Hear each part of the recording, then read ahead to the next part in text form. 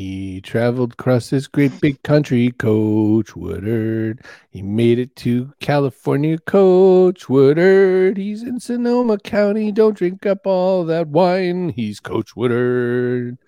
Oh Yeah. my gosh. Do you have a song about Scotland? Scotland. No, I immediately thought of Danny Boy talking about the difference between Scottish accents and Irish accents. Oh, and he goes, so this is a Scottish accent. And then he goes, and here's an Irish accent. Diddly dee, potatoes. And that was his impression of Irish accent.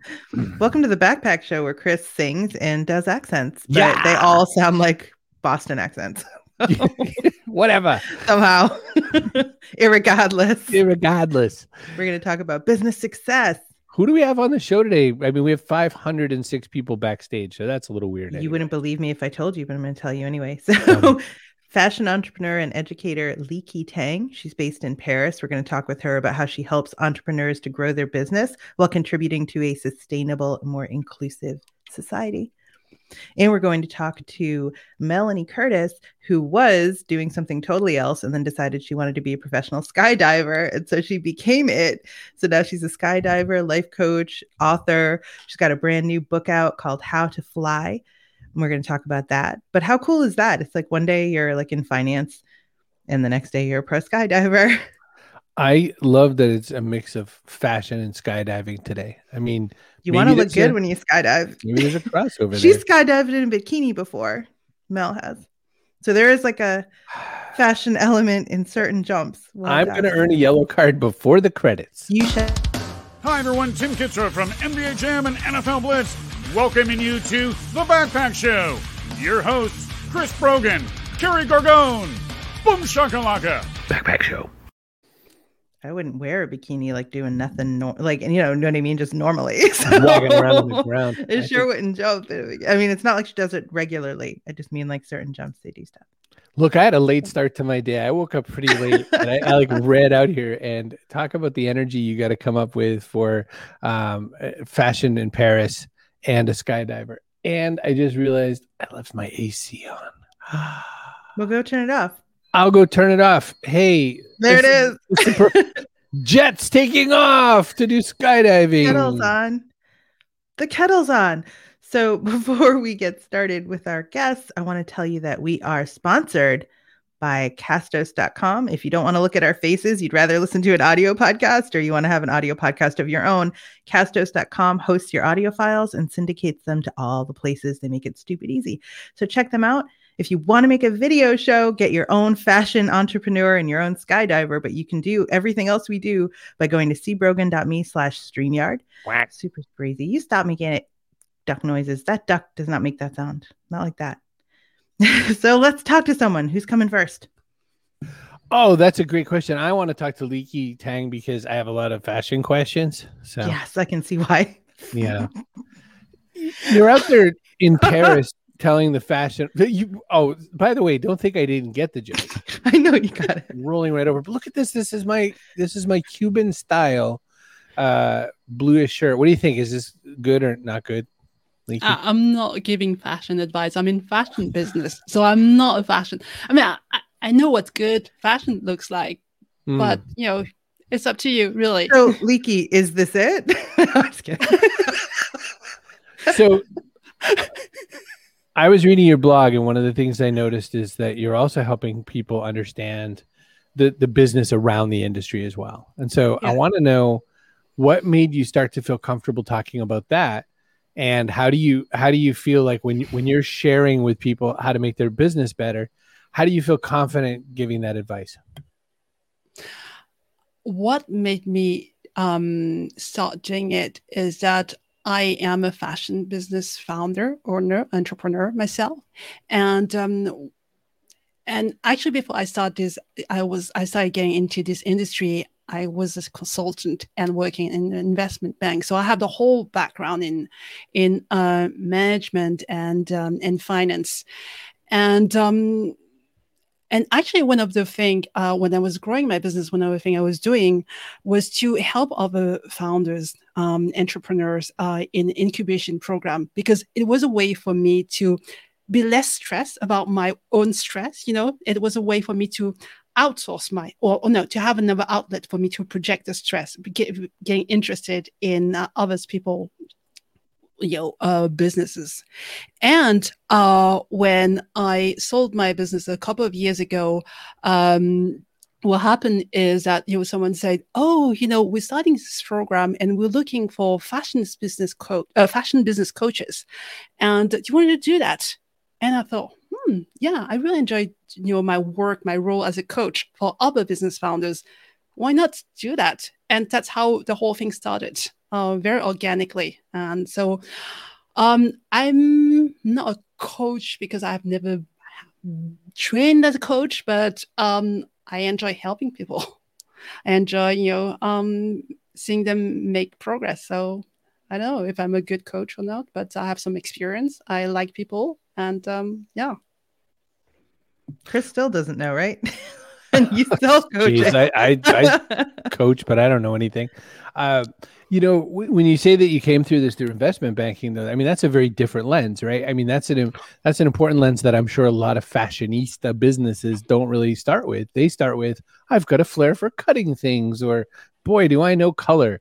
And you're saying, yeah, but like you need to source things. You need to have a process. You need to not pollute the planet, because part of your thing is mindfulness.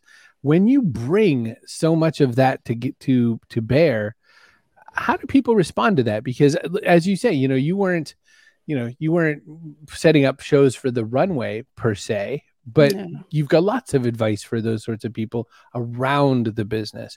How do you have those conversations, and how open are people in those industries to talk with you about that? Well, if they want to get help, they need to be open to start with. And for me, a fashion business and a sustainable business, any kind of business is a business after all. So you have to learn the fundamentals and to get a very good understanding of the fundamentals of business. And then if you bring the sustainability issue or the ethical issue or the conscious issue, all these kind of issues is about it's about creating a change in society or in the world or in the future or in the industry. And the approach, there are many different approaches, and there's no one size fits all kind of approach. And but everybody who's involved in this kind of approach wants to see things done differently. And so I start asking questions, what actually one of the funny thing I like to do is like, what is the ideal world you want your children to live in? And we start from there, so do you think that your business is reflecting what the vision of the world you want to see? And what you need to change in your current business to take you to that vision. And then I add a little bit of my experience in finance, in management, and in sales, and all that. And yeah, it starts from that. I just want to put a little highlighter. I'll let Carrie talk, I promise. I want to put a little highlighter on what you just said, though. Does your business reflect the vision of the world you want to see? That's a question people don't ask a lot. And in some circles, you hear that a bunch. In other circles, no one hears it. So I just wonder how people react when they hear that question. And I'm curious to know what else. Where do you go from there? Actually, they're very surprised because there's no kind of question they expect to hear from a business coach. A business coach will be focused, okay, we need to enter that market. We need to grow that way. And so, yeah, they're very surprised and they feel that is something important happening. And there's a chance for them to really be themselves. And they feel heard, They feel finally heard, understand, because I believe that a lot of people have created business because they want to be in charge of their own future and the future of their communities. But it's not that part of the business of companies that we put forward. So people sometimes forget about it, and they feel really hurt when I ask them this kind of question. Another question I ask them, and which is pretty much linked to your show, is can you tell me about your definition of success. And that is fascinating. When you ask them, what's your definition of success? And in the fashion world, I mean, in business world, it's like, oh, how much sales I've done, or how much shops I've opened, or oh, I'm at the cover of this magazine, or I am selling in, I know if Neiman Marcus is still around, but these big department stores, and so that is the industry standard of success. But then I go and ask them a deeper question: is what is real success means to you, and how would you define success in your business? And that's get them excited and feel seen and heard. And yeah. I wonder if it's difficult, and you can tell me, to get people to change their focus from improving their world to improving the world. Because there's a difference, right? Everybody wants to make things just so. A lot of times that's why entrepreneurs are entrepreneurs. They want to run their business the way they want to run their business. But to take their focus from themselves and their existence to society as a whole, like how does that transition work? Or do you just attract the kind of clients who do want to make something happen for the world at large, kind of? I'm not trying to convince people. So yeah, I think I kind of attract those kind of people. But then sometimes when you start talking to someone, you realize that there's something that is there, but they don't feel that they're allowed to express that, that willingness, that they want to go into that direction. And everything has a ripple effect. So when you start something, it's when you do something for your world, it will ripple to the ripple outside of the world, the frontier of your work. So it's when you start create some kind of a change in your world, in your community, eventually it will ripple outside of that. Is that? Yes. So I was thinking, so how do you know somebody is or isn't the right person to work with you? Like, how do you sort of gently redirect people who maybe aren't ready to make the kinds of changes you're talking about? Oh, how do I know? One thing I believe that there things needs to be said, and I ask very frankly, are you doing it because you really believe in it? Is it really your vision, or you do want to do that because you see it as a marketing opportunity? Because now it is a marketing opportunity. And so I'm very direct, and if not, if you're not this kind of person who really wants to create change with your business, you won't be able to succeed. That's it. Because you have to be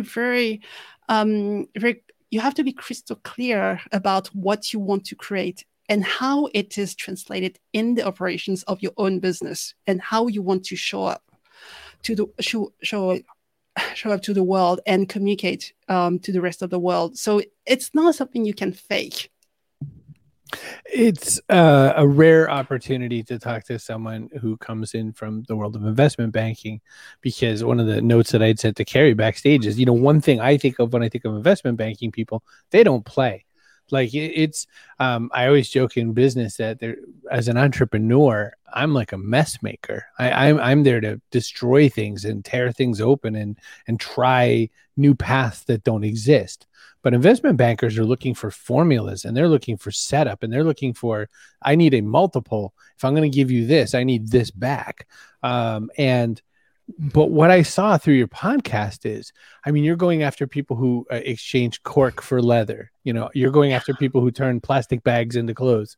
And these are not the purview of, your previous roles. So I'm curious to know how you find these people for your podcast, and how much of it is like you've turned on a light, so now people know where to come for this kind of talk, or how much is Leekei going out and finding all the people? It's really me finding those people. I'm actually quite selective about the people I want to have on my podcast. And there are people that say, oh, can I be on your podcast? But I say, I'm always looking for the very edgy people. And because I really believe that that the new thing or the real change will come from people that are not doing the mainstream thing. And so I'm really interested in people that are trying to play with the boundaries of different disciplines. Like, I recently talked to an Olympian last week, and I just find it fascinating, because I was trying to understand how the rules or the mindset of sports can apply to business. I just find it fascinating. And this is this is what I really love. It's drawing insight from different from another industry or kind of work environment, and see how it could be applied to, and it's how you create new things and how you like an intersection. Yeah, intersection. Yes, totally. Yeah. And so, and why I transitioned, but you didn't ask me that, but I want to tell you. You answer it. No, but how did I transition from investment banking to fashion? Is that I wanted to please my parents, especially my mother, because being an investment banker was safe. It's a very safe job, and but the truth is, I didn't like it. I really, really, really didn't like it, and so I resigned a couple of times, 3 times from a banking job, which is unheard of. Because it's really the kind of career choice that you will stay for the rest of your life, and I just couldn't do it. I tried 3 different banks, but I just couldn't. And so I wanted to, at one stage I thought, okay, now I want to go back to university and learn and study something that will help me for the rest of my life. I had all these grand ideas and vision. And so it was early 2000, and I thought, okay, environment and sustainable development sounds fun. Yeah. So I started getting interested in these topics, and I went to do a master in environment and sustainable development, which was fantastic, really, because it was mind-blowing, because at that time no one was really talking about this, and so nobody understood what I was doing, and I didn't really understand what I was doing, but it just sounded something, the right thing to do. And the oldest people I met through this masters are fantastic people. I would never had a chance to meet if I didn't do that. And so it all started from there. Is okay. I didn't like my job. I wanted to find something new and interesting.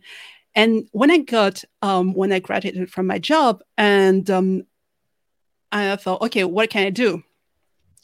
I can preach, corporate social responsibility. That was the thing. That was the thing that was the remotely close to what I could do. I have a background in business, and I just have these fresh ideas.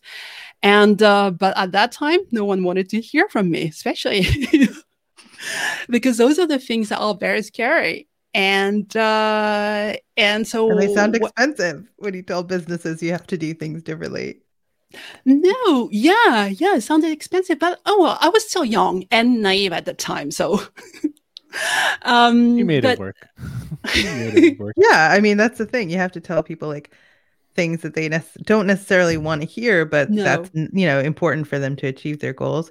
Coach says most people looking to be coached want to be heard and figure out their vision for themselves and their business. So basically, you say, "Interesting, $150, please." No, just kidding. No, I'm telling you, you need to change the way you're working, because I was very naive, and I say, okay, let's start with the big companies. So I call up the big companies. They say, oh, well, that's very refreshing. Oh, we have a financial report. If you can help us draft something, but it's, but it's not what I want to do. It's not change. It doesn't change. It's just communication. That is not real change. And little by little, I understood that if I really want to create change with the business, I have to be my own business owner, and yeah, so create my own business and why fashion. I mean, that's a very long story. It just happened. And it just happened. It just happened. So it's a very long story, but it just happened, and it's very international from both sides, from the supply side and also from the sales side. So it's very globalized, very global business. So which gives you a big view of the whole side of it. Yeah. Leekei Tang, we have 3,006 other questions, but we ran out of time. So we have to put you in hold. But don't go away. Go backstage, but don't go away, because we're going to ask you a couple panel questions a little bit later. But don't go anywhere. Thank you so much. That was... So Elizabeth says we can't live our lives pleasing our parents. And Leekei has a lot of courage to break culture. That's change in itself. Well, come on. Everybody knows that culture has nothing to, about parent pleasing in it. Oh my gosh. I'm Irish Catholic, and there's plenty of parent pleasing in my background. I think it's everybody's culture. Yep.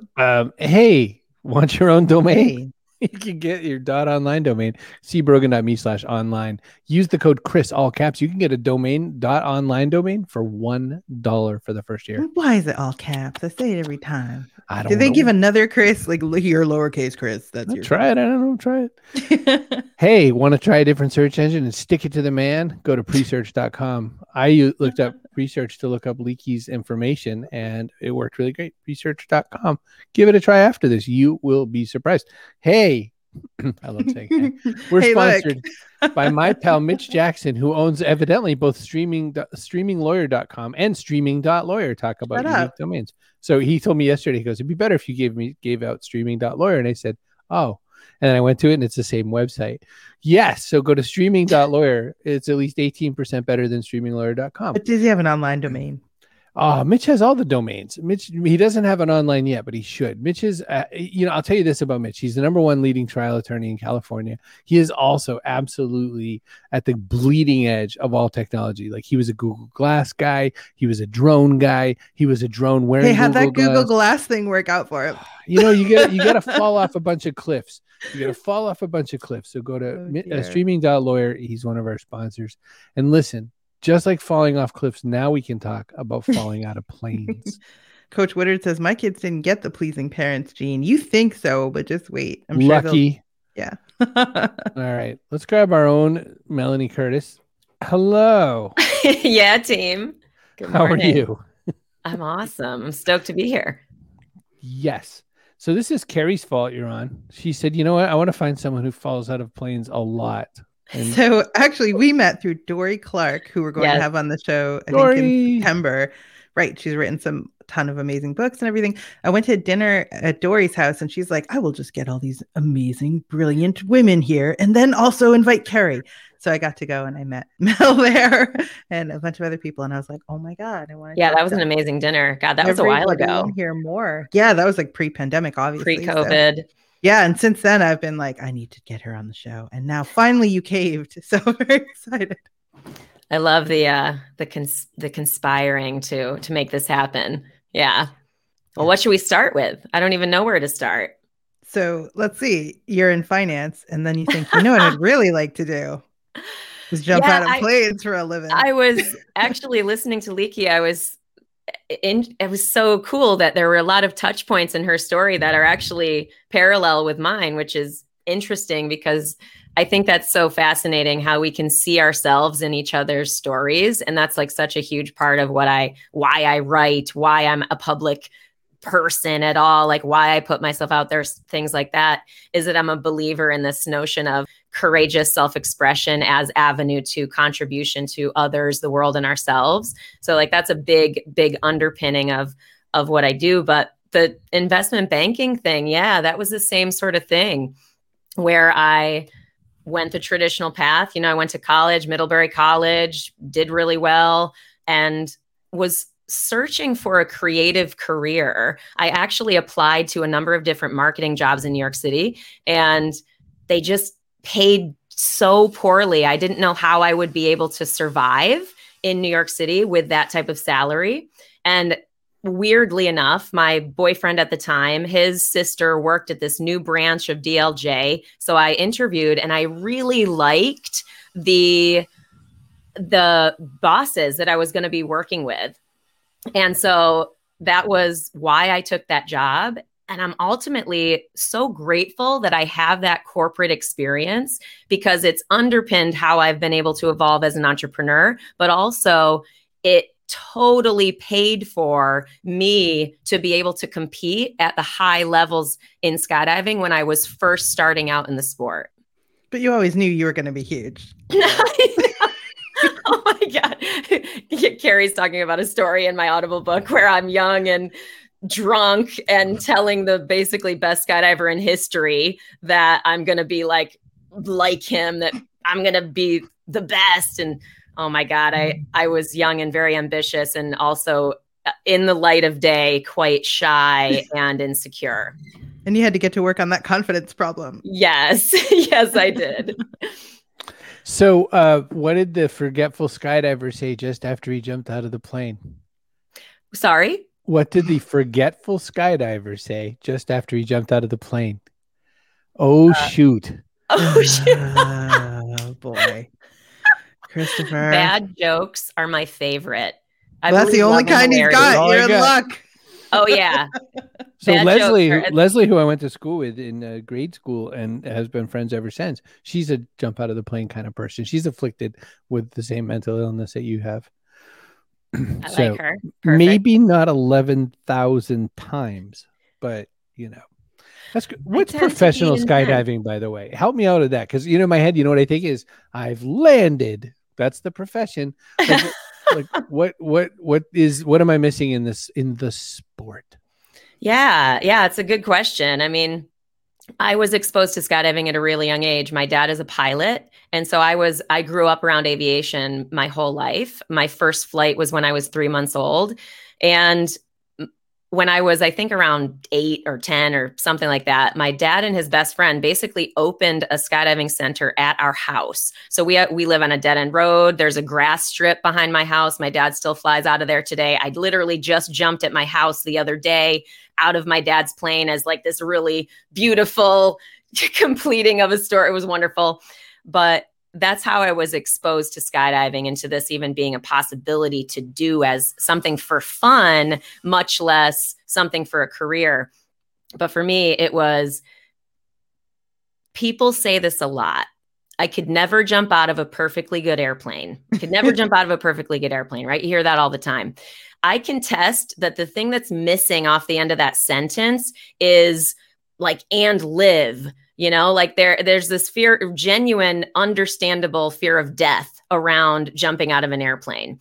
And it speaks to the feeling of fear that we have when we're facing something that we feel like we're not going to survive. And the interesting thing is that shows up in so many different areas of life. I felt nervous in the green room before coming on this show because you're being seen, you're being heard. It's so much the same feeling. So relative to my first jump, go up, and I could tell that story, but when I jumped out of the airplane for the first time and I landed and I was alive and I didn't even have conscious awareness to this at this point in my life, because I was 18 years old. Didn't say that. I was 18. So as an 18-year-old person, I land, I'm not dead. And forever, my psyche was really impacted by that.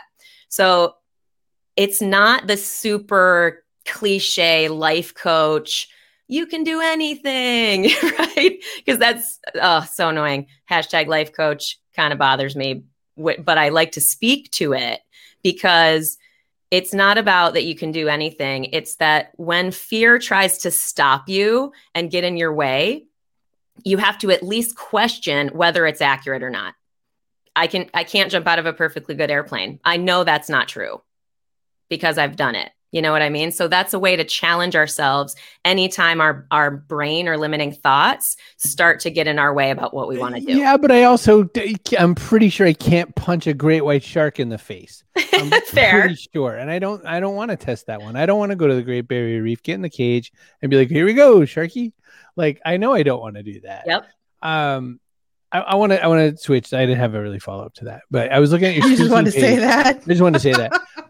This poor lady in the front row. I thought you were wearing a hula skirt. I thought you had like a grass hula skirt. So I'll just say that right off the bat. That's another one you didn't have a question about. You just felt like you had I just wanted to point that out too. Okay. I would wear that for sure. But listen, so I want to say something that sounds combative, but it isn't. But there's such a cliche farm around, brave and do it and just jump out of planes, and you've done it. You must, after that many jumps, have found systems. You must have found things people can really take with them, as tangible as a chute. Yeah. Are you asking for a framework, Christopher? Not for the backpack, I'm not, but a little ahead of it, I wouldn't mind hearing a couple of thoughts like that. Yeah, the cliche of being brave is, again, kind of annoying if you're not connecting to it. You know what I mean? It's all about, I think, understanding that we as humans all feel that kind of anxiety when we're facing something that we either haven't done, that we care about, that we don't know how to do. There's it's not just jumping out of an airplane or whatever, but there's tons of this in the realm of competition. I'm no longer afraid of jumping out of an airplane, but now I really care about doing well for my teammates. I really care about remembering the sequence in competition and doing my best in those 35 seconds. It's in the realm of relationships. I really care about being seen and heard and known. But how do I do that? I have to actually be out in my relationships as the person that I am. I care about being an entrepreneur, building a business, or being a creative person or an artist in the world in some way. That requires something, and so it calls us to looking at what it is for each of us. You know what I mean? So I could care less if people go skydiving. I think it has a profound power to potentially help people to get out of their own way, but it's certainly not the only way to do that, nor would I ever say it is. My good friend who passed away in October 2019 was really afraid of heights and went skydiving to overcome it. Cool. Yeah, she was like 0 to 100. Oh, yeah. To get over it. There was no step ladder by the window or anything. It's a thing. It's a thing. But it could be anything. Again, that's the thing. That's why I call people to go, what is it for you? I ask that. And it's not from a cliche perspective. I really invite people to think about that question. I'm a little like Cody. I just, I think of it every night. I was on a wobbly flight back from Vegas to Boston, and I'm not a nervous flyer. I'm like, whatever, if this crashes, it'll be a good story. I got seated next to someone who said she was bringing a whole bunch of raw meat back from Africa. Well, there you go. She was a apart from that, strange person. Nice. And I think we were probably getting close to Iceland, and I thought I might jump. Given the opportunity, if switching seats is not an option. And in my case, it was a red-eye flight, and this nervous flyer just kept wobbling and shaking and moving. And I was like, if you stopped, I could actually maybe rest. And I thought maybe I could help him out of the plane.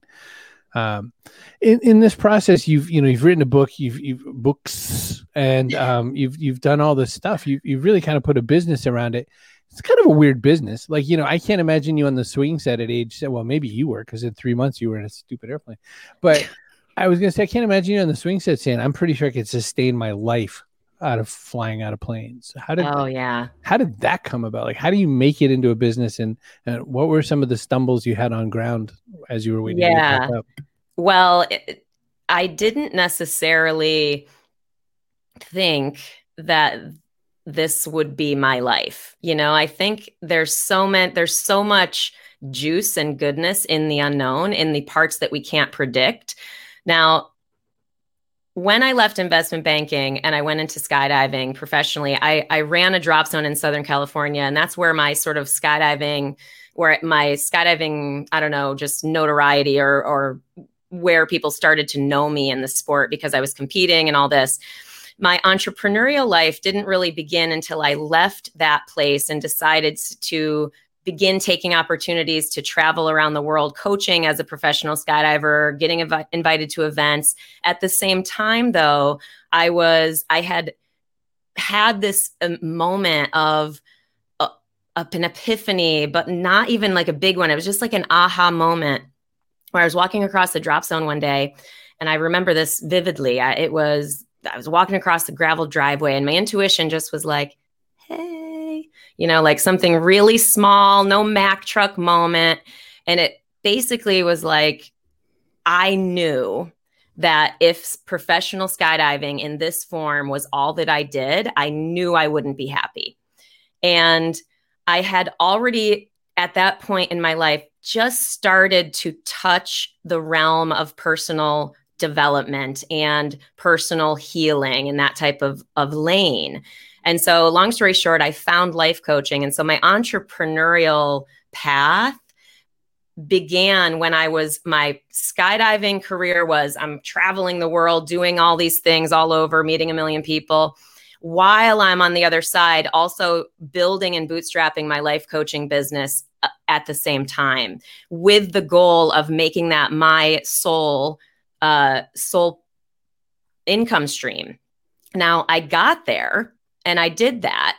And I can't let any interview about my book or just my public presence or myself go without saying that there is serious breakdown and necessity to look into the darkest corners of our own hearts and psyches in order to really level up in the ways that we want to. Like, those parts are so critical. I work with a lot of startup founders as a life coach now. I work with a lot of type A men and women looking to really level up, whatever that might mean.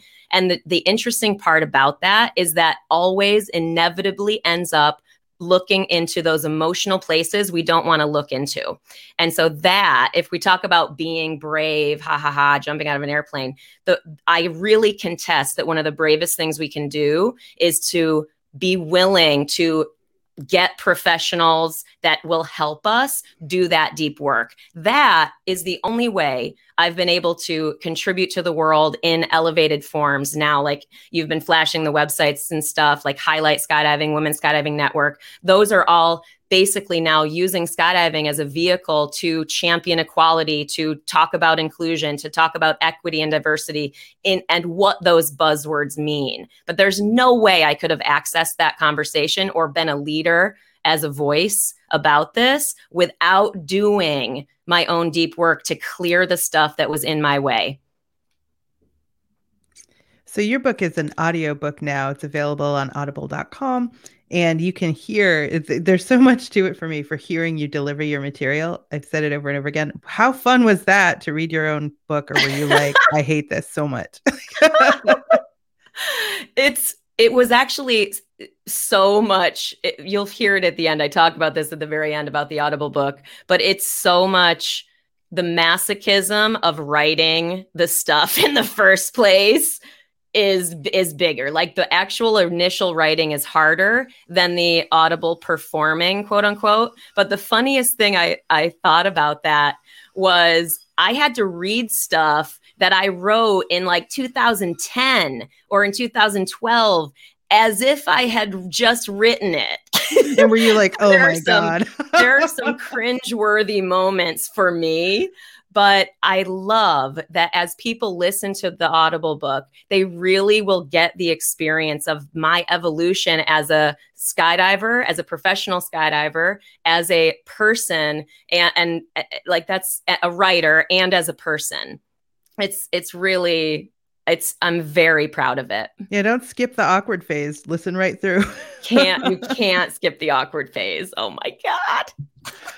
When I was looking at your site for your team and the Highlight Skydiving, one of the things I noticed is that there's a variety of ages, there's a variety of body types, there are a variety of people getting into that, and I really enjoyed seeing that. One question I have is, how do you put together that team? How do you assemble the people you get? Yeah, that's a great question. It's difficult because skydiving, you need a certain level of skill. You need a pro rating. You need a professional level of skill to be on a demonstration jump team. So yeah, Highlight, we care very much about being inclusive in all the ways that we can and championing and inspiring women in the sport to grow in the skills such that we can invite new members over time to be a part of that. But what Highlight does, in short, is we do demonstration jumps. We're supported by the foundation, the Women's Skydiving Network Foundation. And we partner with organizations that are elevating women and talking about things like equality, really championing equality, equal pay, and equity and inclusion in all forms. Cool. Very cool. Leslie had a question. Any particular favorite place that you've been skydiving? Oh, gosh, that's a great question. It's difficult to really choose because I hate to totally choose, but if I had to, it would be jumping over the Great Pyramids in Egypt. That was absolutely completely phenomenal. I had over 10,000 jumps at the time when I did that jump, and it still blew my mind that we could be in such a place, like flying, literally flying right next to the middle pyramid. I just can't, it just blows my mind so much. And the coolest thing about that is the only reason I was able to do that is because I had a skill set that I worked over time to earn. You know what I mean? And so that's sort of in the realm of life coaching as well, is that like, we can earn a skill set in the realm of skydiving. We can earn a skill set in the realm of conversation. We can earn a skill set in the realm of writing. We can earn a skill set in the realm of doing these kinds of interviews. We can, so that like all of this is accessible to us. We just have to sort of figure out ways to start and ways to keep going, and mentors to help us along the way. Well, I'm here for it for sure. So we're getting near the end of the show. We got to grab in Leekei Tang, but wow. So Leekei, one of the things I was thinking when we were talking to Melanie is that you both oddly, like we don't mix the shows together on purpose ever. We just randomly pick our two guests or whatever. But you both came from banking. Is the real lesson in here that banking's awful and boring? Yeah. And it's so bad, you'll do anything to get out. It depends on how you want. Sticking it to the man. It depends on how you want to live your life. So clearly not on a desk is what Melanie said. Not on the ground. Well, to each their own. If someone's happy doing that, more power to them. Full support, no judgment. Speaking of full support, can we talk about skydiving in a bikini for just a second? Yeah. Okay. This is where fashion and skydiving come together. The irony. As you guys were talking, the irony about that is, back in the day, I did a demonstration jump into Dodger Stadium wearing a bathing suit for like Camp Vegas marketing. It was a marketing stunt. That's a lot of what demonstration jumps have been, is our marketing stunts. I've done T-Mobile stunts. We've done Fantastic Four. There's a bunch of different stunts we've done. And that's why it's so exciting now to be using skydiving as a vehicle for elevated messages and inclusion. Can I ask you a question? What's the temperature up there? It depends on the day. If it's cold on the ground, it's even colder up there. Oof. If it's warm on the ground, it's cold up there, but it's fine.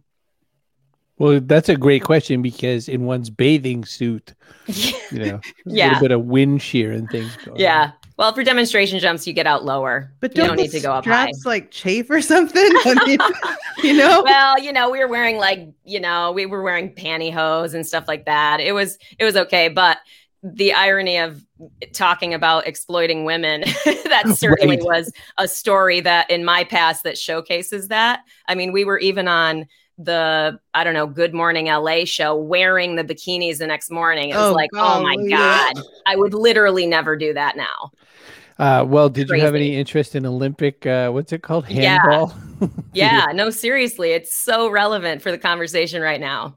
Cody says Brogan should do that stunt for the backpack show. I agree. Let's get him a bikini.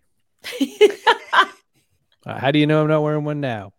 Leslie says, I don't believe 14,000 feet in Maine is ever bathing suit weather. I don't think Maine is ever bathing suit weather, but it's like a fur bathing suit, like the kind Santa would wear.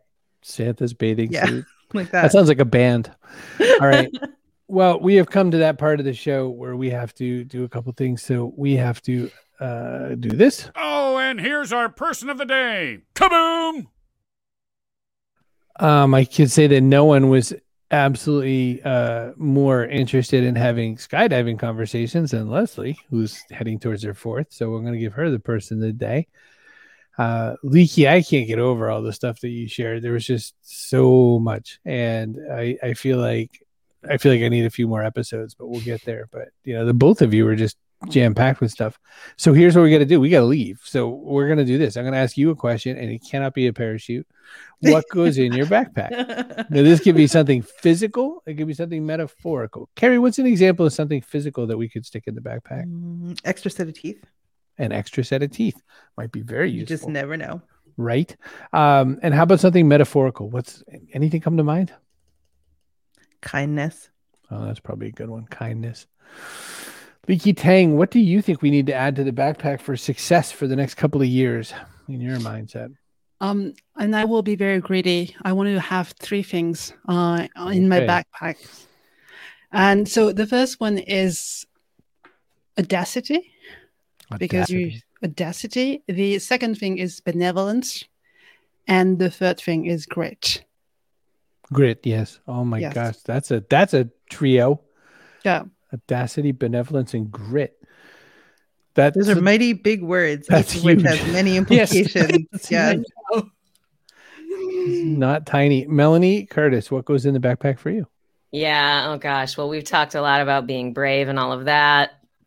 I think what I would put in the backpack, because people have asked me the question, what would you tell your 10-year-old self or something like that? And my answer is always, I would tell her it's going to be okay. So I would put encouragement, because it's very difficult to be brave if we don't feel safe and supported and encouraged by the people that we love in our lives. So I would say encouragement and support. I like it. Well, not my grandmother, but my grandfather has 2 up in the air stories I could share. One is that he flew in a biplane, and I thought for sure on that day, this old timey World War I biplane, I thought for sure he was going to go down. And the second was he was in a hot air balloon, and I got to be ground crew. And the really exciting part about that, the one crazy part of the hot air balloon is, you can't exactly control where they go. So there was a little challenge. And then